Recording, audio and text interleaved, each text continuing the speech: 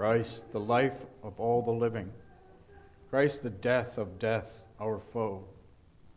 Who thyself for me once giving to the darkest depths of woe, through thy sufferings, death, and merit, I eternal life inherit. Thousand thanks shall be, dearest Jesus, unto thee. Amen. Dear fellow Christians, you are, in all likelihood, very familiar with the expression ulterior motives.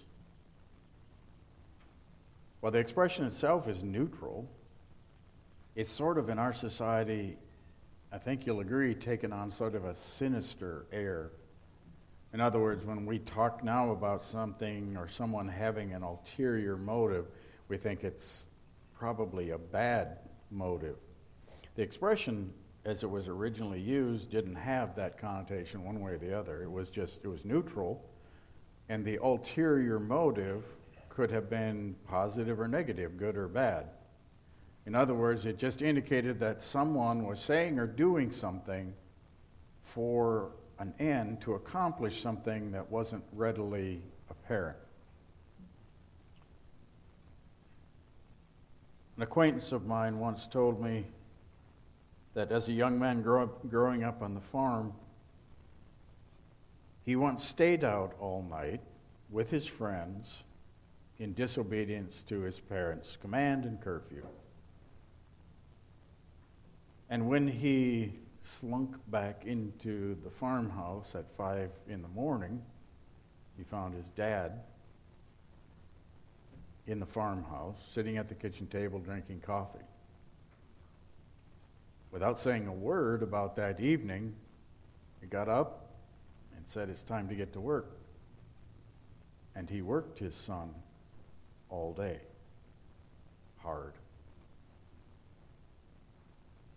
He had 2 ulterior motives, maybe 3. His obvious motive was to get to work and get the work done, but his ulterior motive was to demonstrate to his young, impressionable son, first of all, that actions have consequences. Second, that dumb decisions or actions can have very painful consequences.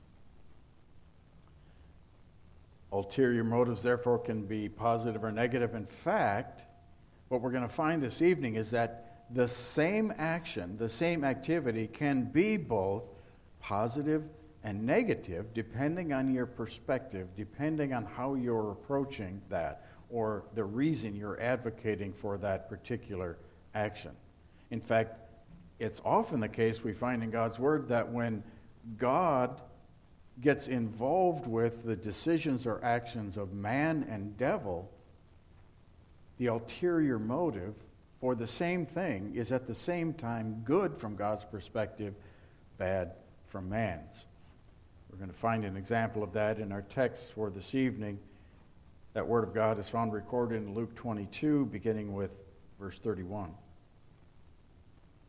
"Simon, Simon, behold, Satan demanded to have you, that he might sift you like wheat. But I prayed for you, that your faith may not fail. And when you have turned again, strengthen your brothers." This is God's word. Sanctify us by your truth, O Lord. Your word is truth. Amen.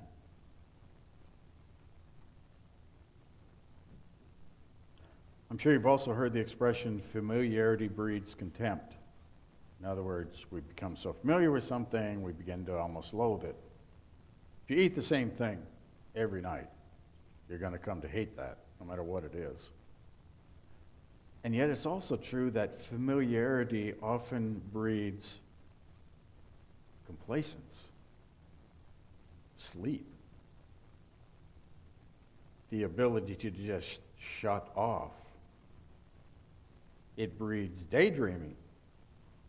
So it is that most of us, maybe all, have heard this passion story, this history of our Savior's suffering and death, so many times that we know what's coming next. And it's so easy to shift our brains firmly into park and just let the words wash over us without thinking much. We can anticipate, oh yeah, this is where he says this and he does this and that happens next, and just sort of hear it as a retelling of a story with which we're very familiar. Now there may be some benefit in that, but not nearly the benefit there is in actually thinking about, contemplating, working mentally through, and then applying that word to ourselves. Not just spectators, but here's what God is saying, and what is God telling me? What is he teaching me? What's happening here? What's he saying? This evening, for example, when Jesus says to Peter, Simon, Simon, behold, Satan demanded to have you that he might sift you like wheat. You already knew, I assume, what Jesus actually said. You anticipated that he was going to say what? Before you answer that, let's back up, and this evening we're going to try to approach this as though we're hearing it for the first time. And from that perspective, if you can put yourself in that frame of mind, you've never heard this before. So here's Jesus, the Good Shepherd, and he's speaking to his lambs, his core individuals, and he says to them, Satan demanded to have you that he might sift you like wheat. But what would you anticipate would come next? What would you expect would be the next words out of Jesus' mouth? Now, before we answer, we're going to back up a little bit more, and we're going to examine what Jesus has said to this point so that we know exactly what's going on. First, he began with Simon, Simon. Understand that whenever the Bible uses repetition like that, it's drawing attention to something in particular. It's as if he's saying, hey, pay attention. This is important. Different translations translate the words differently. Literally, it's amen, amen, or amen, amen is translated. The Greek there, Jesus is saying, if you read the King James Version, verily, verily, I say unto you. In other translations now, it's truly, truly, or some other way too. So Jesus is talking to his disciples, and he begins with Simon, Simon. Now, it's an interesting thing because the next thing that happens is Jesus says, Satan has demanded to sift you like wheat. Satan has asked. Some translations have demanded, some asked. Now, understand here that though he begins with Simon, Simon, the pronoun he uses, you, is plural. So he's addressing all of the disciples here. He's saying, Satan asked to have all of you sifted like wheat. And then he focuses in on Peter. It's an interesting thing, isn't it, when you stop to think about what's going on? Satan asked God for permission to sift the disciples like wheat. This isn't new, is it? You remember back in the account of Job, Satan asked the same thing. God said, look at my servant Job. And Satan's reply was, oh, sure, he's got everything going for him. I think his faith is a mile wide and an inch deep. Take away all that he has, and he'll throw you away. So God allowed that according to his purposes. Next, has asked to sift you like wheat. You have a leg up on people living where you do. We live in a wheat country. We know about wheat. And I'm sure you understand more than maybe some what it means to be sifted like wheat, to sift wheat. Everybody knows that when you harvest wheat, there's chaff mixed in with it. And actually, when you see it, there's a lot of other stuff in there too. Little tiny rocks, parts of bugs, all kinds of other stuff in there. So you know that when wheat's harvested, it has to be separated from all this. In our day, combines do 90-something% of it. they cut it, and then they use blowers and screens and everything to mostly clean it, and then the process is completed by other machines when they clean it for final use or as seed. You know, though, that before these machines came along, this was done by hand. And one of the methods was winnowing. It's kind of cool. We used to do that when we were kids. We had popcorn. And popcorn, when you pulled it off and your thumbs got all raw and bloody, you'd get all that popcorn off, and there'll be all these fluffy little husks and stuff in there. So you'd go outside and you'd winnow it. You'd wait till it was windy, or you'd put a fan up if there's no wind, and you just drop it and then drop it again, and the wind would carry all that. That's called winnowing. And if you've seen videos, they still do that in some parts of the world. They'll just take the wheat and throw it up in the air on a windy day, and the chaff will get blown away. That's not, however, what Satan was asking to do to Peter. Some of you know the other way that wheat is cleaned, and that's called sifting. That's when you put the wheat into a sieve and you shake it violently. That's what Satan wanted to do to Peter. He wanted permission to, not only Peter, but all the disciples, to shake them violently. So, with this background, now answer. What would you, if you heard this just for the first time, what would you expect Jesus to answer when Satan has permission to sift the disciples like wheat? Wouldn't you expect something like, nope, I'm not going to let you do that? As if Jesus would have said, Satan has asked to sift you like wheat, but of course, I'm never going to let him do that. I'm going to make the whole evening as easy as possible for all of you. I'm going to shelter you from so severe a trial. I denied Satan's request. Obviously, that's not what Jesus said, nor is it what he did. Well, if not making it easy, then maybe, if we've never heard this before, we might anticipate Jesus saying something like, Simon, Simon, Satan has asked to sift you like wheat, and I'm going to let him, but only because I know that you're strong enough to beat him. I'm going to let him sift you because I know you're going to win. Well, that's not what happened either, is it? The night ended with Peter running out of the courtyard into the darkness, where he stopped, violently shaken and weeping bitterly.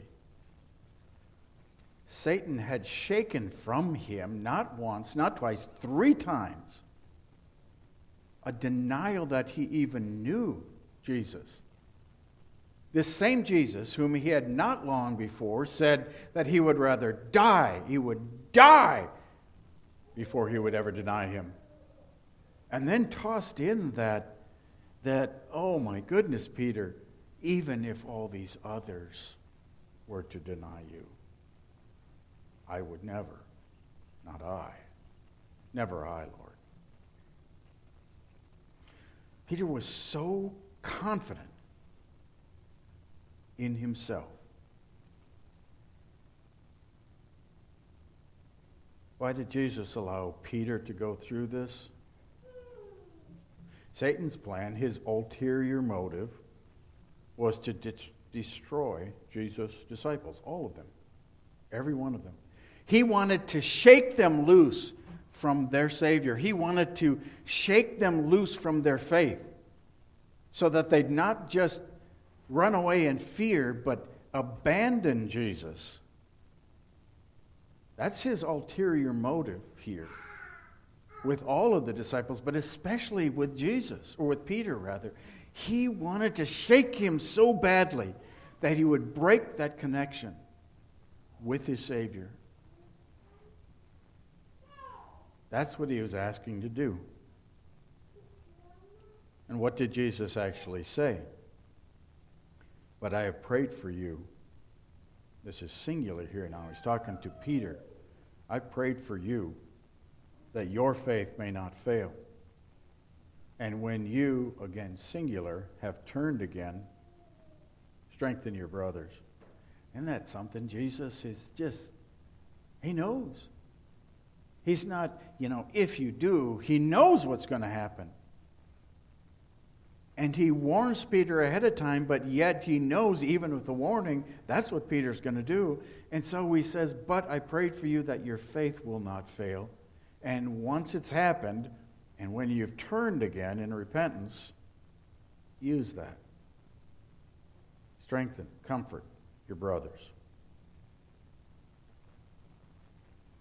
Jesus' ulterior motive, then his plan in this same set of events, his plan was not to defeat the devil, was not only rather to defeat the devil, but to provide something for Peter, something that Peter desperately needed. Peter needed to have something shook loose from him.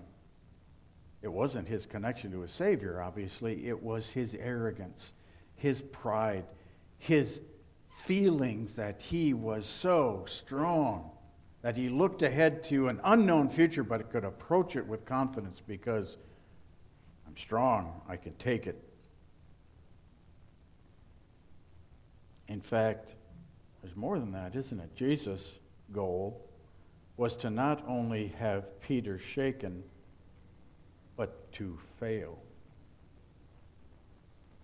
Jesus' plan was to have Peter fail. Peter needed this.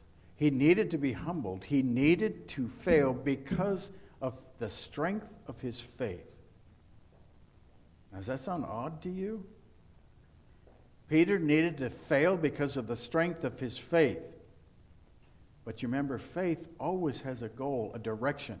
Faith always grabs onto something. And right now, Peter's faith, although he trusted that Jesus was his Savior, his source of comfort and strength was himself.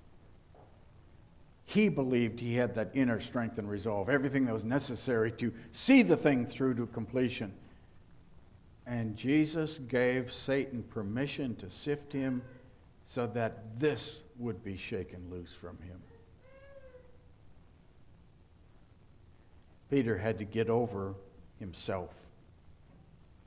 His ideas of his own internal strength was just an illusion, a wisp, a mirage. It wasn't real. And as soon as it was put to the test in a very real way, in the form of a little servant girl, or others who weren't on their side, it's strong. It's easy for us to be strong and bold when we're among fellow Christians, in a church setting or in a family setting where we all teach and believe the same thing. But out there, it can be more intimidating.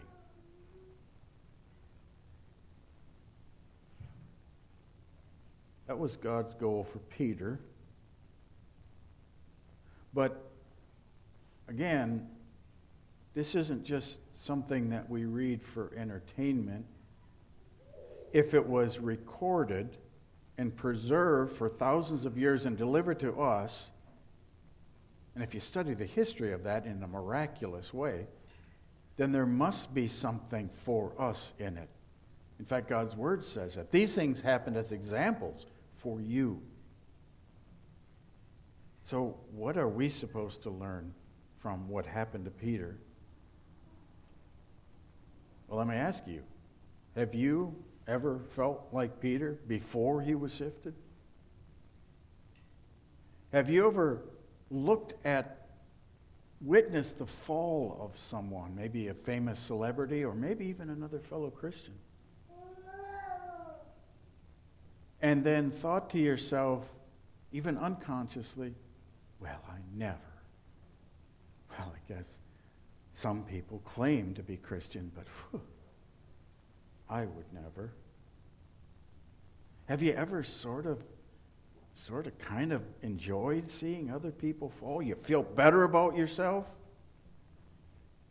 And then you thought in your heart that they might do that, but I never would. And then God gives permission to Satan to shake you, to sift you like wheat. violently, and it really often doesn't even take all that much, and you commit a sin that just appalls you after the fact, as Peter's denial appalled him. That's exactly what God does for us when He sifts us. When we have this idea that somehow in and of ourselves we have the strength. They might do that, but I never would. And Satan says, oh, really?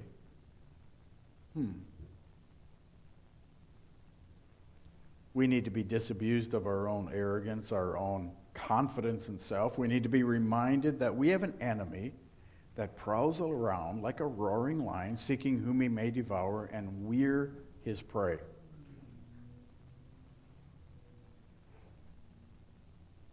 But you know what? We can't miss the bigger picture here. That would be a colossal mistake.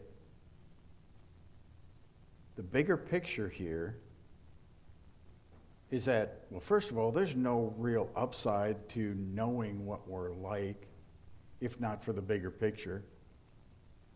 There's no upside to witnessing our own failure if that's the end of it. Okay, we've learned to be humble. You see, Satan's ulterior motive on that night was not just the disciples. In fact, his primary target was Jesus. He wanted to sift Jesus violently, and Jesus allowed himself. In fact, when you compare the sifting of Peter and the sifting of Jesus, there is no comparison. What did Peter get? A servant girl and a couple of other servants in there, and hey, you're from Galilee. Hey, you're one of him too. That's it? And he denied his Lord, and it broke him up. We read just now that Jesus was sifted so violently that his sweat became like great drops of blood. This is, by the way, a medical condition. Under the most extraordinary stress, the most trying of circumstances, you can actually sweat blood. And if Jesus, the Son of God, if he's described as exceedingly sorrowful, to the point of death, his words, Satan's ultimate goal was to shake loose Jesus from his mission, from his Father, from obedience to his Father's will. And his temptation, that temptation he started in the wilderness, never ended. If you just fall down and worship me, this will all go away. We hear that that's what torturers use. All you need to do is tell me. Just give me a little bit of information and all of this will stop. All the pain will end. That was Satan's temptation throughout Jesus' life. There's a different way. There's another path to the cross. All you need to do is fall down and worship me. You're trying to save the world? I'll give you the world.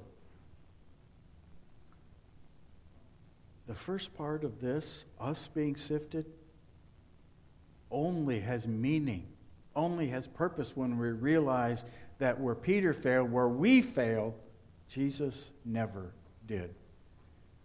Satan's goal was to shake him loose, to violently as he could, move him off that path that he was walking to the cross, to the payment for our sins. If he could just do that, it would be the crowning achievement of his hatred. The Son of God would be defeated, and all of mankind with him. He failed. Peter failed. We fail. Jesus did not. And that's the point of our lives. That's the point of everything that we do. It's the point of our faith, our confidence, what we look forward to. It's not in ourselves. It's not, oh, look at me. It's look at my Savior. Sift him as he sifted no other person in history. Satan failed in connection with my Savior. So when Satan comes to me with his accusations, your sins, you know them, they're going to condemn you to hell. There's nothing you can do about it. Our response can be now, you're right. There's nothing I can do about it. But you lost to my substitute. My Savior defeated you, and you're powerless against him. I don't claim to have strength in myself, Satan. My confidence is in my Savior, who gives me strength, who fights for me. You have nothing now to accuse me of, because my Savior carried all of that sin. The ones I think of as little, the ones I'm embarrassed even to admit to myself, he carried all of them to the cross. And you failed to separate him from his Father's mission.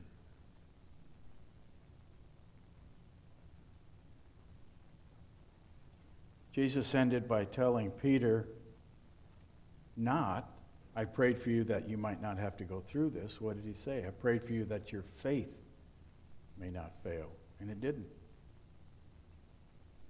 Peter came back, and exactly what Jesus said was true. When you have turned again, strengthen your brothers. That's what Peter did, isn't it? We read about his actions in the book of Acts. We read his 2 epistles. This humble, loving now man of God who didn't trust in his own strength, just as a beloved fellow Christian, helped those, not just then, but now. It's the same thing that God wants for you and me.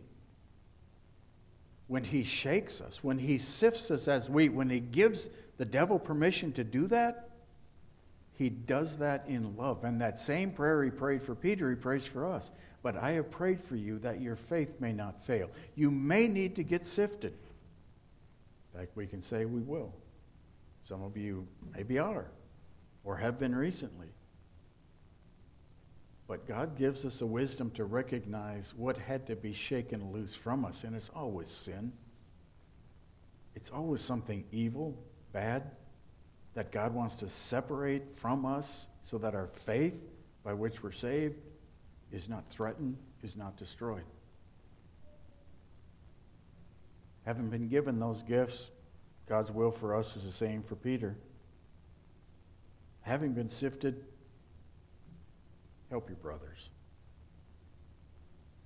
Amen.